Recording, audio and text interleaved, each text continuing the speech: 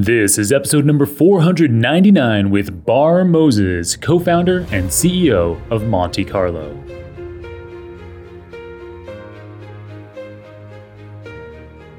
Welcome to the Super Data Science Podcast. My name is John Crone, a chief data scientist and best-selling author on deep learning. Each week, we bring you inspiring people and ideas to help you build a successful career in data science. Thanks for being here today, and now let's make the complex simple.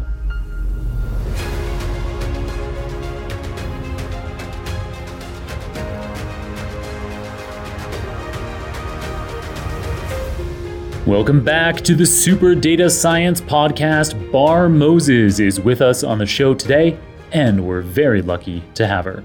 Bar is co-founder and CEO of Monte Carlo, a venture capital-backed startup that has grown in headcount by a remarkable 10x over the past couple of years.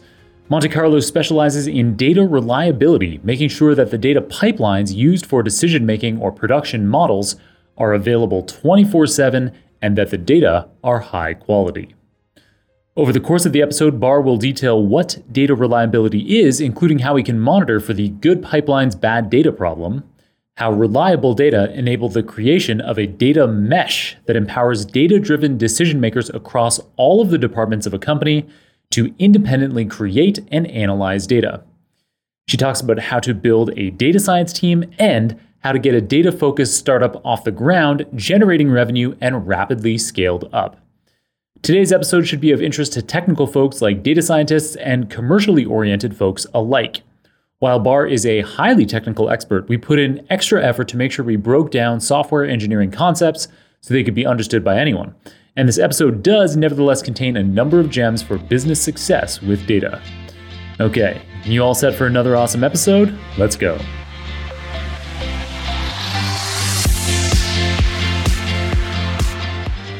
Bar Moses, welcome to the Super Data Science Show. I'm delighted to have you here. Where in the world are you calling in from? Thanks, John. It's awesome to be here. I am in San Francisco, California. Sunny today. Yeah, is that true? We can see in the YouTube version that it's sunny outside, so you've got to be somewhere else. That's true. That's true. All fake news. It looks like a beautiful day in San Francisco. I guess an unusual day where you might not need a sweater. That's right. Very unusual for San Francisco, but we'll take what we can. Nice. I'm absolutely delighted to have you on the show. I had been kind of creeping your internet profile for a while. So you showed up on my radar a number of different ways. I think we've been in each other's LinkedIn network for a while. So kind of just seeing you post things or comment on things, I'd seen you that way. And then Kate Strachnyi, she did a few months ago, she created this LinkedIn post of data voices. And there were a couple dozen people on there and you were on there and I was like, oh, Bar Moses again. And so then I went out, I looked at your LinkedIn profile. I was like, fascinating. I wonder if she's a good speaker. So then I went up and I looked up some talks that you'd given, some podcast appearances that you'd had, and you were a 10 out of 10.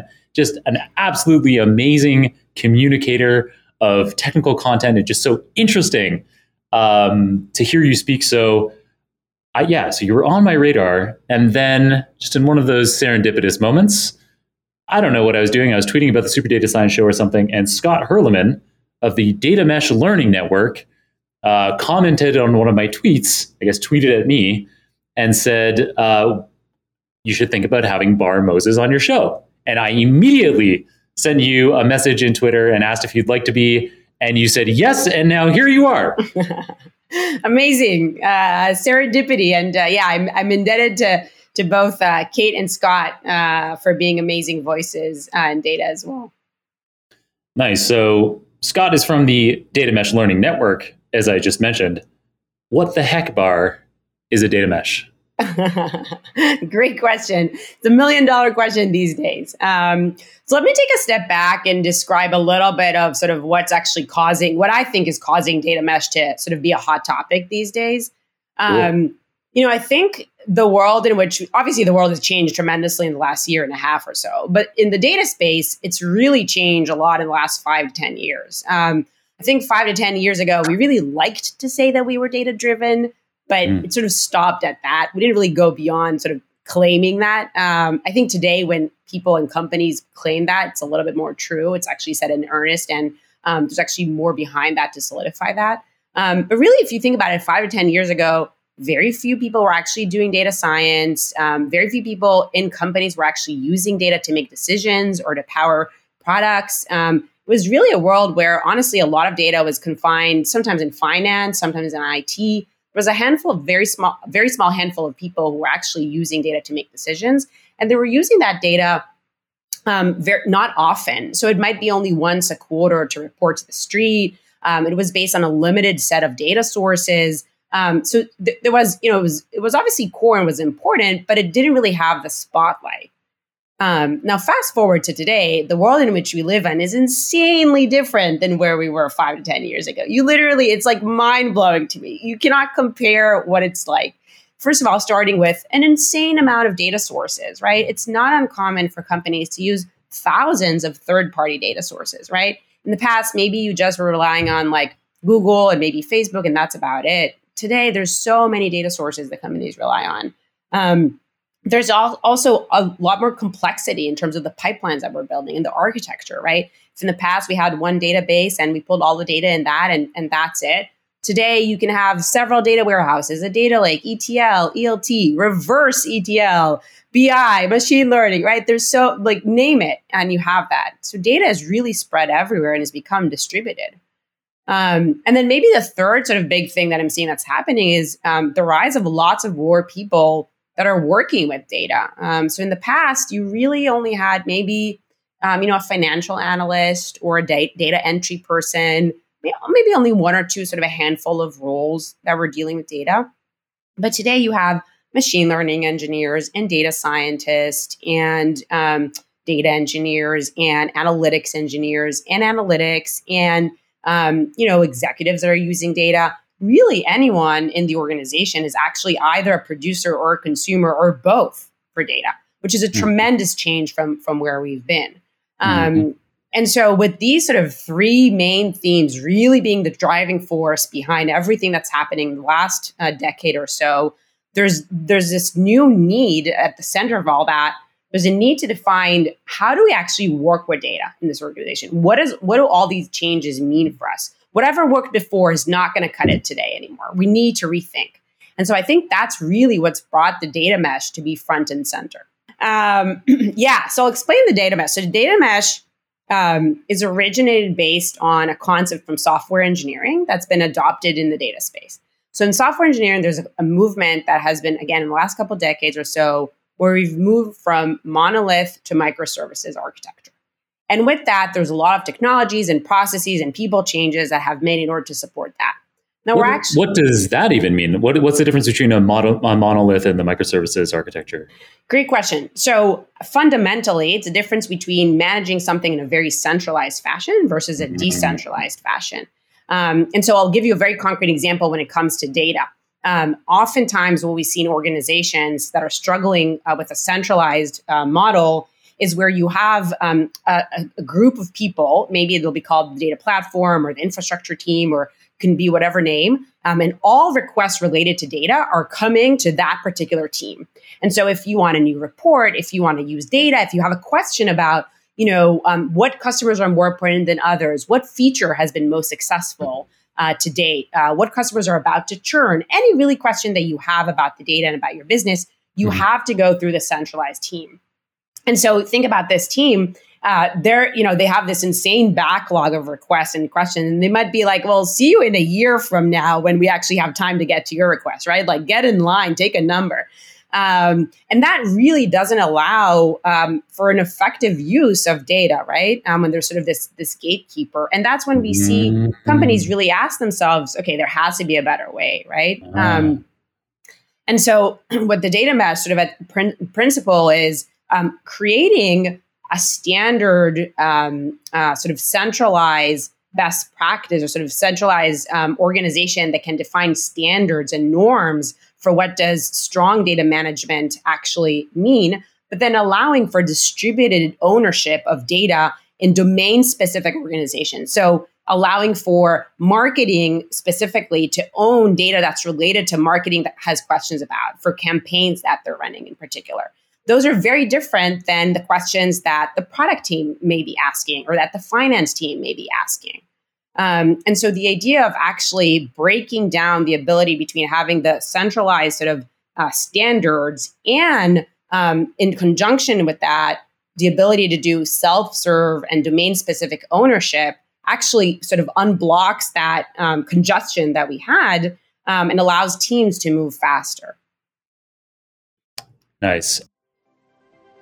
You may already have heard of Data Science Go, which is the conference run in California by Super Data Science. And you may also have heard of Data Science Go Virtual, the online conference we run several times per year, in order to help the Super Data Science community stay connected throughout the year from wherever you happen to be on this wacky giant rock called planet Earth.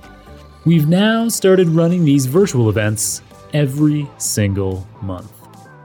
You can find them at datasciencego.com/connect. They're absolutely free. You can sign up at any time, and then once a month we run an event where you will get to hear from a speaker, engage in a panel discussion, or an industry expert Q&A session. And critically, there are also speed networking sessions where you can meet like-minded data scientists from around the globe. This is a great way to stay up to date with industry trends, hear the latest from amazing speakers, meet peers, exchange details, and stay in touch with the community. So once again, these events run monthly. You can sign up at datasciencego.com/connect. I'd love to connect with you there. I think I now understand what data meshes are. So historically, we've had these monolithic architectures in software development, including in data-related processes where you have this central repository of data, probably maybe a bunch of SQL databases or something that only the data science team or the data analytics team really has access to querying. But we're moving more and more to this distributed scenario where, as you've mentioned, with lots of people across organizations needing access to data in real time and being able to do at least some simple data pulls, but maybe even some complex modeling. You could have people on your marketing team or on your HR team who specialize in getting these data out and actually doing some sophisticated modeling. It doesn't need to happen on some central data science team. So with a data mesh, you still need, it sounds like you still want to have across the company, not a central team or the central dependency, but you want to have a centrally defined standard, right? Okay, but then anybody in the organization can plug in, can I guess create data, store data, and access data from this data standard. Yeah, I think the idea is that right now it's a little bit of a Wild West. And so to create some sort of, I think what we're seeing is definitely sort of the creation of this standard and norms. And that's typically sort of federated by sort of a centralized group. And then there's domain specific owners for each of those areas that you mentioned. And to your point, you're absolutely right. Like you could actually have pretty sophisticated models in other areas such as marketing and HR that are not in the sort of standard centralized data organization. Now you might ask yourself, like, what are some of the challenges with implementing something like this? Probably the biggest challenge that we actually see is sort of a change management challenge, actually. So figuring out how do you structure the team, who should be on which team, who should own what is mandated, if you will, as sort of a standard and what is not. What are some of the technologies that you use, in a central fashion, and what do you actually enable to the domain specific owners? That's probably the biggest question or sort of the biggest sort of challenge that we see folks run into. And the first thing within that, and the first sort of kind of friction that comes up is in this model, you are actually allowing different groups of people to own to own specific parts of the data. But in doing so, you also need to make sure that they can answer some fundamental questions about the data. Like, for example, which data should I be using? Which table is the right table to use? When was this table actually updated? Is it fresh? Can I actually use this? What does this data mean? Who's using this data? Has this data been used in the past or not? And so actually allowing folks to have access to data, but not letting them be able to self-serve on those questions poses a really big challenge. And so that's kind of how we think about self-serve data reliability to enable the implementation of the data mesh. Okay. So you just used a term that I really want to dig into there. You said self-serve data reliability. So it's clear that is a critical concept to having a data mesh work. Can you tell us a bit more about that? Yeah, I just threw a lot of buzzwords at you. So let me unpack that a little bit. Data reliability is a concept that, again, draws on a concept from software engineering. So in software engineering and DevOps in particular, there's a concept of making sure that your applications and your infrastructure are reliable, which today seems like a no-brainer, right? Like, of course, exactly. Right? Like something that's like super obvious to us, right? But 10 years ago, not as much. Today, it does seem a little bit crazy to have a software engineering team that doesn't think about reliability, doesn't have something like, Datadog or Grafana, or really any solution to actually like monitor the reliability and the uptime of infrastructure and applications, right? Totally. And that, is really emerged in a very important part of our ability to deliver software solutions or products that are scalable and reliable and secure. Got it. So just to say something back to you to make sure that I understand this. So data reliability is basically it's analogous to a software service uptime. So in the same way that if you have a website, if you run facebook.com, you need to have Facebook up all of the time. And so you have all these tools in place, like you mentioned Datadog, in place to make sure that you have redundancy. And if one thing goes down, something else can come up and your site is still up. So it sounds like data reliability is, I imagine, this idea that if you have this distributed data organization and everybody needs access to data, they're making decisions based on data, those data pipelines need to be up all the time. Is that the idea? Yeah, that's exactly right. The stakes are higher now. You cannot have data downtime anymore. In the past, when less people were using data, there was less data going around, and it wasn't as mission critical. Like, it wasn't actually like products weren't really relying on it. In that world, it was fine that data was down and no one noticed. And it was fine that data was wrong, every once in a while. And on top of that, the data needs to be right too. Exactly. Yeah. So data has to be right. And I'll add another complication to that. In the past, it was really or relatively easy to manually make sure that it was right. I could just stare at the numbers for a long enough time and look at where the data came from, and I could tell you whether it's accurate or not. So, if I'm looking at our revenue numbers or the number of visitors on our website, I should have a pretty strong understanding of that because I'm only looking at a small handful of metrics and I'm looking at them regularly. And, I report on them once a quarter. So I have a lot of time to think about whether that number is right. This one cell in this spreadsheet is wrong. Exactly. When you get like a model from someone, you're like, I don't understand anything from all of these formulas. I'm going to go one by one and check it. Maybe you could do that manually once, right? Yeah. Terrible, right? There's too, like you're saying, there's too many data sources there, and they're coming from, some of them are coming from third-party vendors, some of them are coming from other people in the organization. And so you can't, in a modern organization, increasingly, you can't possibly keep an eye on every single data source manually. I totally see the need here.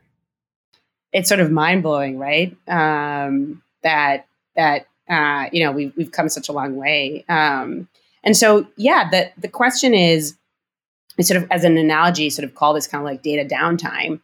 How do you minimize data downtime in an organization in order to increase trust in the data? So we actually see organizations start measuring things like time to detection of data incidents. How quickly did you identify that your data was wrong? Oftentimes we see companies go from months to minutes in time to detection, which is huge when that data is actually, like, I'll give you an example. Let's say it's a data set that your marketing team is running a campaign for in Facebook. Let's just use that example. If you're targeting the wrong people and you find out about that months later, that's a big deal. Your company's lost a lot of money. If you are using data to price something, let's say you're selling a marketplace, let's say you're selling homes or selling jeans or selling shoes. If you're underpricing or overpricing for a long period of time, you're losing a lot of money. And not knowing about that can be disastrous. And the reality is that's happening today already, because we've already open the floodgates, let everyone use data. But now we're like, oh, wait, but maybe sometimes the data is wrong. We need to make sure that's actually accurate. Nice. So somehow, I suspect, based on things I've read about you and your company online, that your company, Monte Carlo, can somehow help with all of these data uptime challenges. Yeah, I mean, we're really sort of focused on helping kind of the community sort of figure out. Maybe the question is, how do we actually solve data reliability, right? Or what's the right way to approach that? And so with the thinking that it's sort of the first step to actually being able to use data in your company. And so I think the solution, again, draws on what we've seen in software engineering. And I like to mention that because I think there's something really nice about the fact that we don't have to completely reinvent the wheel in a sense. And by the way, the problem of data being wrong and data quality has been around for decades, right? It's sort of the old age problem in data. Nothing is new there, right? But all of these changes actually introduce an ability to solve this problem in a totally new way that hasn't been that was not possible until today. And that is, the standardization of cloud solutions, the rise of solutions like Snowflake and Databricks, and GCP, and Looker and Tableau, and so many others that are really sort of allowing data teams to get faster and better in how they're using data and how they're processing data. And so the question is, how do we make sure that the data that's running in all of those systems is actually accurate? And the solution is, again, as I mentioned, is sort of a concept from software engineering. How do you actually solve that in software engineering? Well, what you do is you look at certain metrics, or you look at the outcome of the system to understand the health of it, right? So you sort of call this observability, right? Meaning trying to understand what are some indicators of a system that can tell us whether it's healthy or not?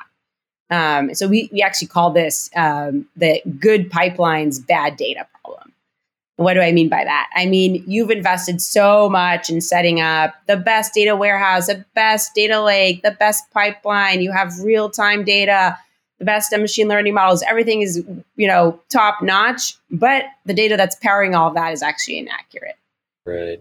And so one of the ideas is that in order to solve that, what if we looked at specific metrics that helped us understand whether the data is accurate or not? And so we actually spoke to hundreds of data organizations and asked them, how do you solve this problem? How do you solve the good pipelines, bad data problem? What do you do? What do you look at in order to understand whether data is accurate or not?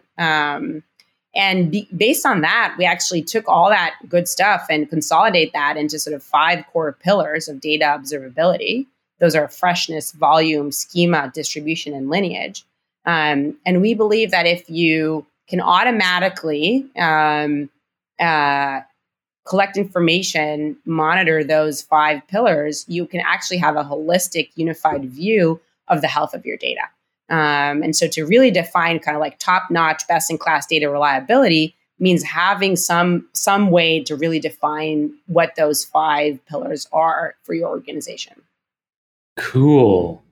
That makes a lot of sense to me. Can you reel off those 5 pillars to me one more time? Yeah, of course.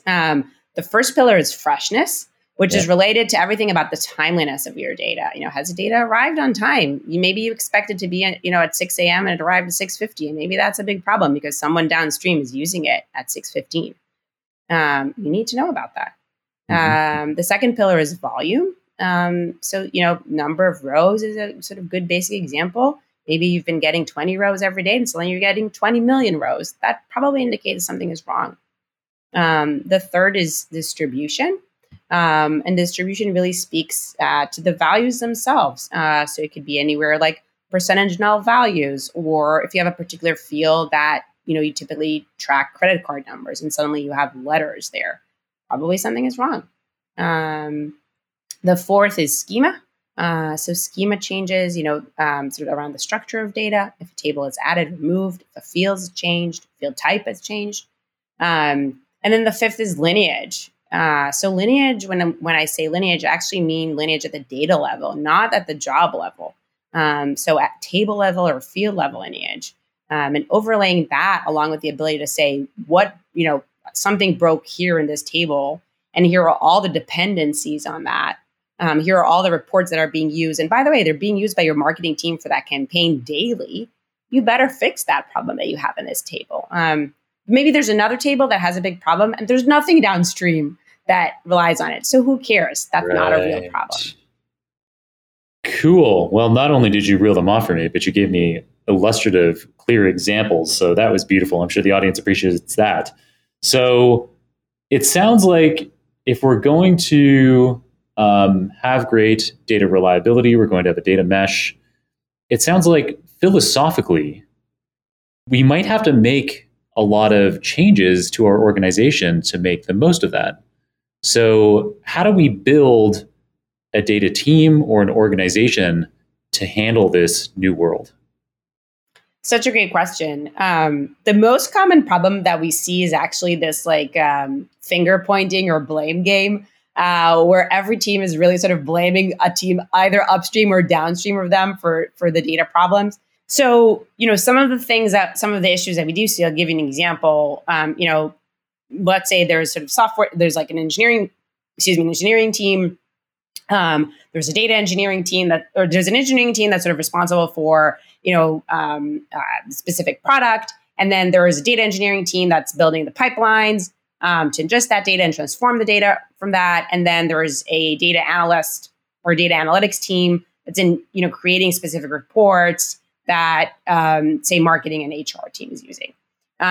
We oftentimes see, in this simplified view, analyst team sort of pinging the data engineering team and saying, why is the data wrong? Why is it coming late? What's going on?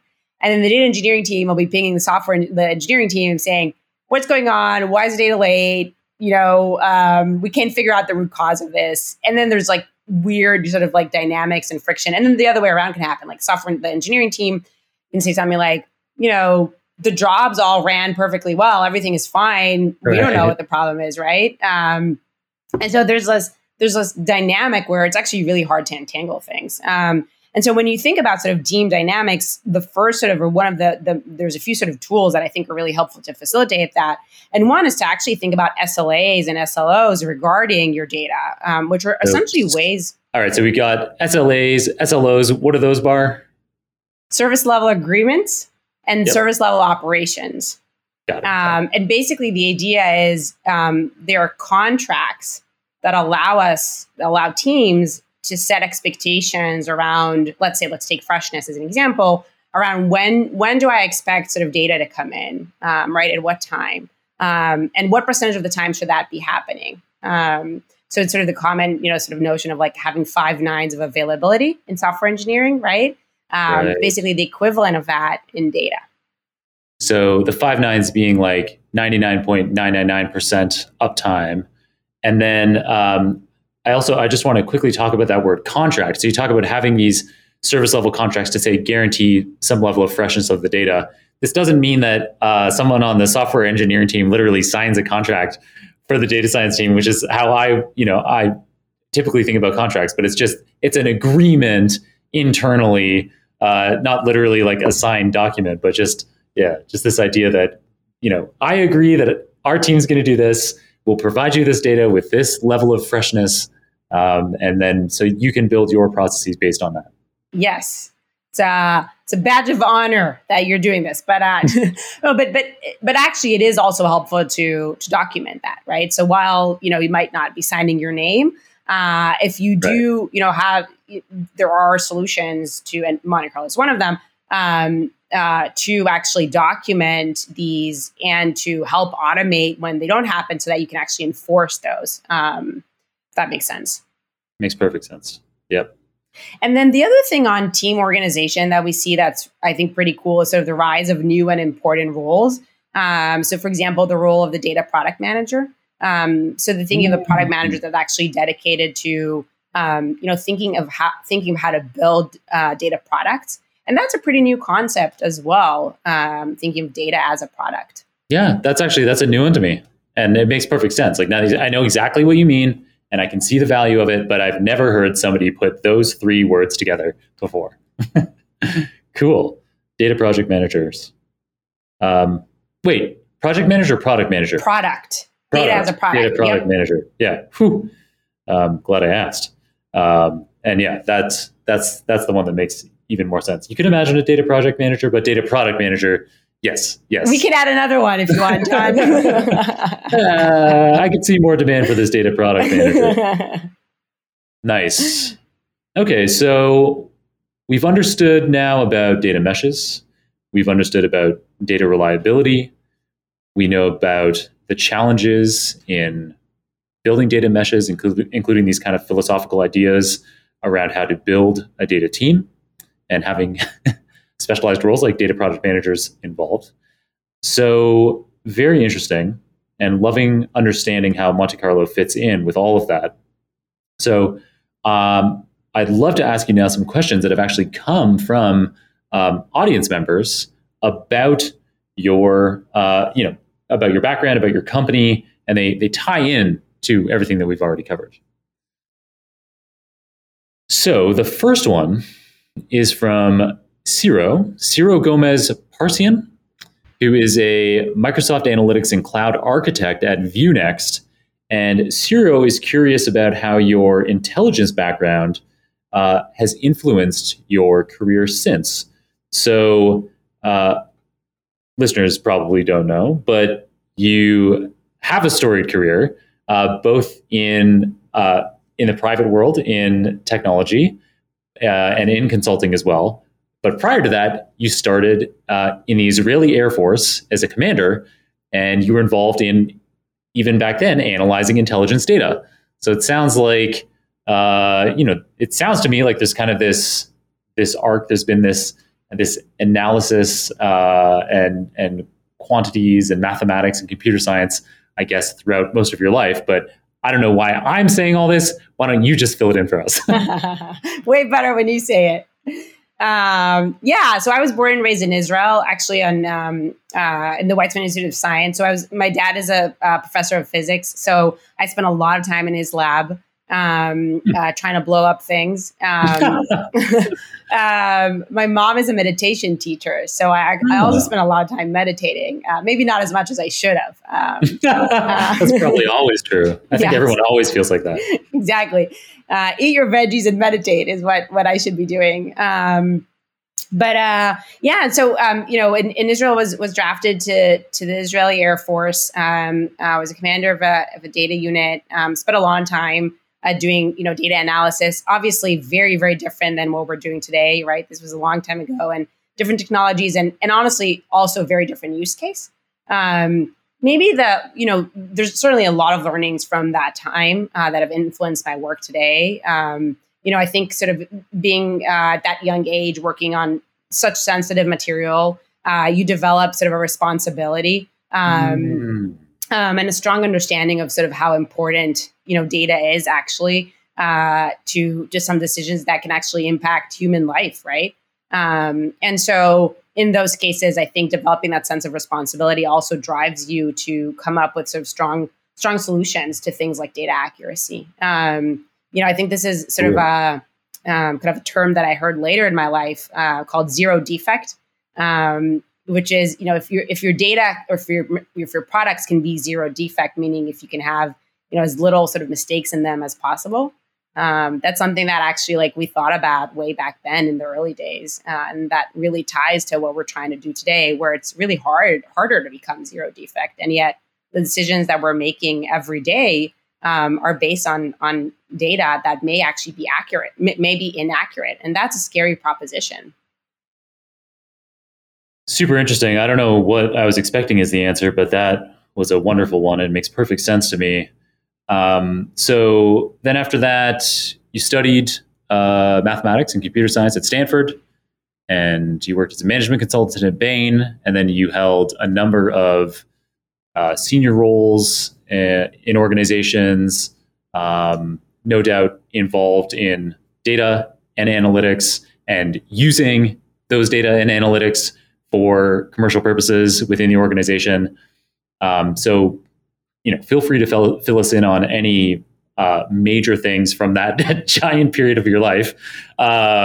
Distill it down to one really great point. But the place that I'm trying to get to is to understand what led you to founding your own company, to founding Monte Carlo and being the CEO of that company. How did that come about?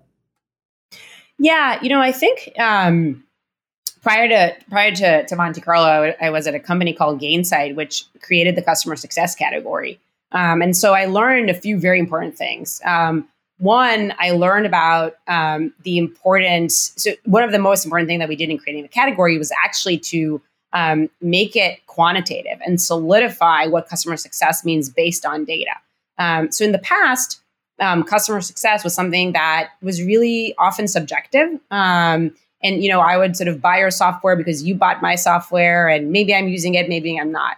And in today's world, it's like you are earning your customer's business every day. And in order to do that well, you actually need to use data about your customer. Then you need to understand, are they using your product? Are they not? Are they happy with it? How are they using your product? And so I was always sort of fascinated with how data can, improve our lives, improve business outcomes. And I just feel very fortunate to be during this time where there's such advances in data in general. And I think some of the things that led me to start this company is actually at Gainsight. I noticed sort of in working with hundreds of companies is that the biggest thing that folks sort of trip over and felt, including myself, was the ability to trust the data. So I remember we were trying to become very data-driven as an organization, and we couldn't rely on the numbers that we were looking at. Like I was looking at a report, and I was like, I don't even know if this is right or not. And if it's not right or wrong, if it's not right, then I might as well just go with my best guess. And in that case, like, why are we even collecting this data to begin with? And I remember my team spending so much time sort of asking these questions too. And I was like, why is this so hard? This should be easy. And if we want to become data-driven, it's not going to get easier. And so, I think sort of wanting to really solve that pain. And, I ended up sort of speaking with lots of other companies outside of my work after Gainsight actually to understand, how are they addressing this? What are the main sort of root causes for why data goes down? And all these different questions that I really wanted to make sure, like, am I the only one who's struggling with this? When you start a company, you don't really know if you're solving something that someone else will care about.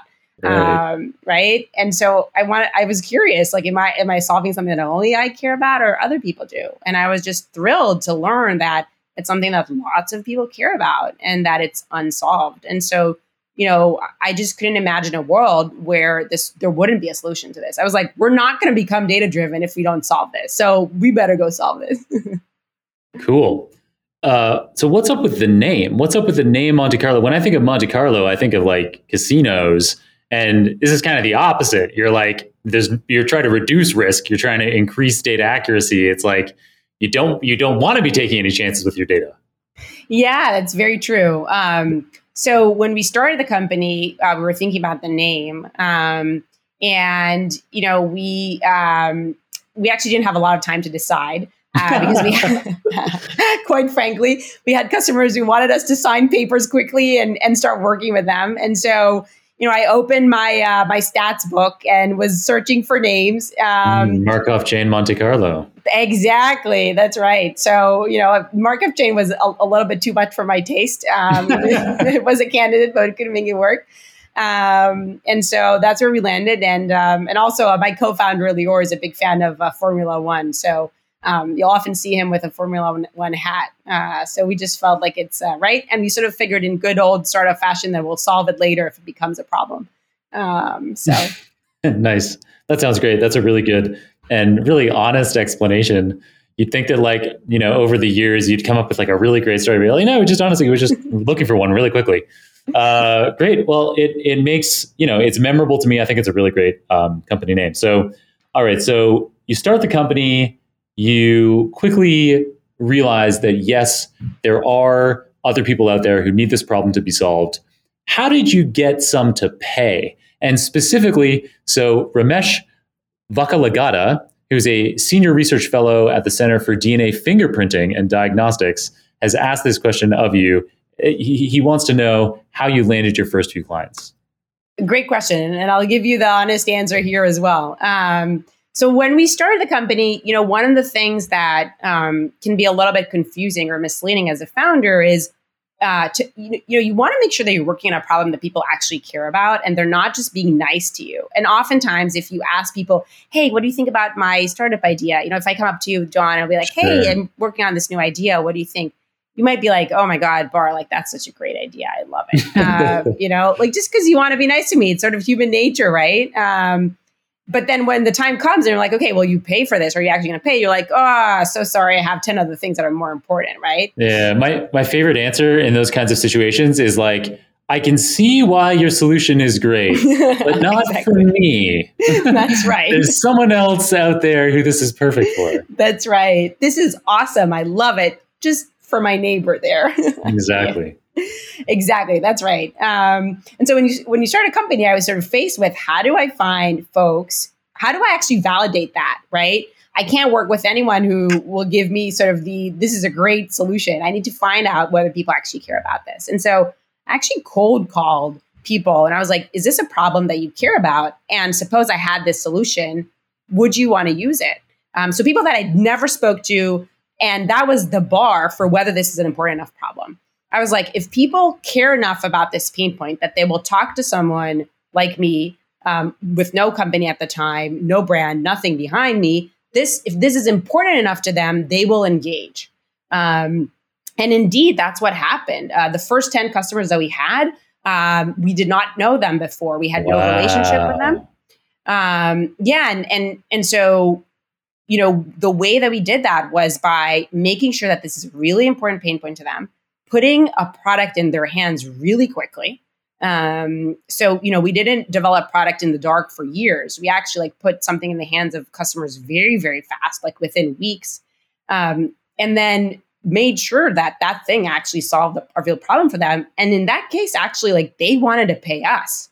To be perfectly honest, I was shocked when they were like, hey, we want to pay for this. And I was like, what are you talking about? They're like, yeah, this is a great product and we should be paying for it. And that was a sign too, right? I was like, if someone wants to pay, this means that it's important enough. That sounds really great. And it reminds me of the kinds of philosophies that you read about in a book like Lean Startup. You find people who are, on the cutting edge, who are looking for something new to solve a new problem. And you get it into their hands quickly. And you get feedback quickly and you iterate from there. You don't worry about making the perfect product. You just get them something. That's absolutely right. And I read at the time various books, and Y Combinator has a great blog with sort of things to do early on, unscalable things to do, which has been very helpful for me. There's a variety of resources that are incredibly helpful for early stage. I would say the other sort of thing that's really valuable is actually speaking to other founders who are, sort of a few years ahead of you. They typically have some great advice. Nice. Yeah, that is great guidance and some great resources, which we'll have in the show notes. So another audience question, this one's from a machine learning engineer named Bernard, who's a repeat question asker here on the Super Data Science Show. I've recognized his name. And Bernard is curious what the typical workday is like in a startup like yours. I guess it's interesting for him, maybe what your workday is like, but I think also more generally, I'd love to know what it's like for a data scientist or a software developer in a company at kind of your stage solving your kind of problem. Yeah, definitely. So I will say that at this stage, probably no 2 days are alike. So every day is really sort of different and changes. And also the company changes a lot. So, I was sort of encouraged the company to think through, the rate that we're growing, the company needs to be or the company sort of is growing intensely every week and every month. Like, we've basically 10x the number of people that we had in the last year in the company. Wow. And that means that each and one of us has to also get better at our job every week, every quarter, every month. And so, the type of things that my job was when it was just me is very different than when we were like few people and a few tens and a few hundreds, right? It'll be very different. And so one of the things that I talk a lot about my team is rewriting your own job description. And sometimes after 2 weeks or 3 months or 6 months or a year, you're suddenly in a place where the company needs something different from you. And so you actually need to write a new job description for yourself. And so I think maybe sort of the constant theme and what does a day-to-day like is a lot of adaptability to change, recognizing that you and the company and the landscape changes a lot. That's sort of the big core thing. There's two additional ones that I'll mention. The second is around the speed of change. So there's a value that we really reference a lot at Monte Carlo, which is measure in minutes, meaning sort of our our stage or level of impact is not kind of years or months; it's actually minutes. And so we need to be thoughtful about how do we make every minute count. And the way to make every minute count is by making a customer impact really quickly, which is the third part. So we are extremely customer focused. I think a lot of that has to do with the fact, that I kind of like grew up in the customer success industry, if you will. And so I really think that fundamentally the most important thing that data organizations in particular, data scientists specifically, but also companies in general need to really focus on is being extremely customer driven. So for everything that we're doing, how is this impacting your customers today? And so if you're a data scientist at Monte Carlo or a software engineer, or if you're me, you're all doing the same thing, which is focusing on making our customers as happy as possible. We might be coding, we might be speaking to customers, we might be writing blogs, we might be doing a bunch of other stuff, but whatever it is, it ultimately all has to point towards making our customers extremely happy. That is everyone's job description, the first bullet line, now and forever. Beautiful answer, Bar. And in the spirit of measuring in minutes and knowing that you have a hard stop coming up in a few of them and need to jump off and get to another meeting and probably make a customer very happy, make some big impact for them. I have one last question here, which it's from Svetlana Hansen. And she's curious about how you address biases in data. And so I assume she's asking about kind of unwanted biases. So probably, biases against particular sociodemographic groups, for example. And so we talked about this a little bit before the show. It sounds like in production, there isn't something in Monte Carlo that's a solution in that space, but it's something that you're curious about and maybe have future products in the works for. Yeah, certainly. I think this is one of the top most important and most interesting problem for us to solve in data, and has impact in what Monte Carlo does, but also everywhere else, right? In politics, in pandemics, you name it, right? Data is now driving all of that, and so our ability to make decisions and think about bias is incredibly important. I will say that there's a book that Daniel Kahneman just released recently called Noise, which actually addresses or talks a little bit about noise and bias. That actually, I just started reading it, but it seems great and I highly recommend it. I think it fundamentally speaks to how, surprisingly, how often we make wrong decisions based on wrong data due to noise and bias, and how way more prevalent it is. And discusses some of the aspects of that and some surprising new learnings that he found.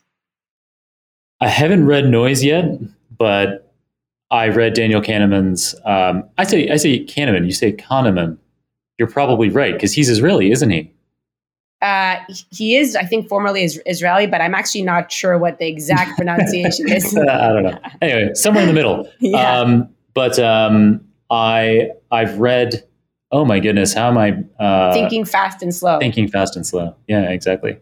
I was stuck there in my System 1 and needing my System 2 to really kick in there. Where are you, System 2? I need you. System 2 to the rescue.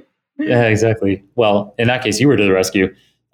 So I absolutely love that book. Thinking Fast and Slow, it impacts how I act and how I try to think every day.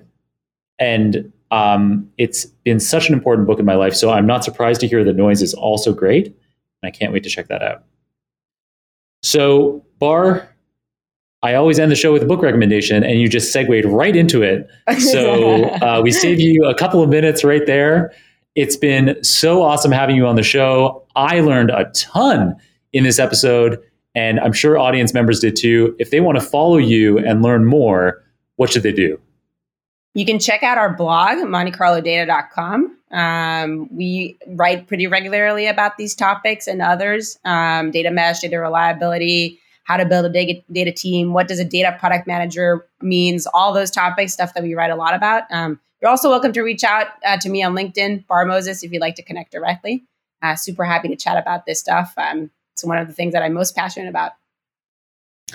Nice. All right. Thank you so much, Bar.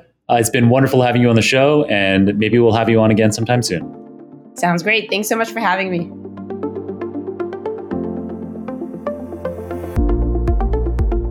Bar is such a brilliant expert on data science and in particular on successfully building a data-focused startup. And Bar manages to effortlessly and clearly convey technical content in such a cool, smooth way. I really admire her style.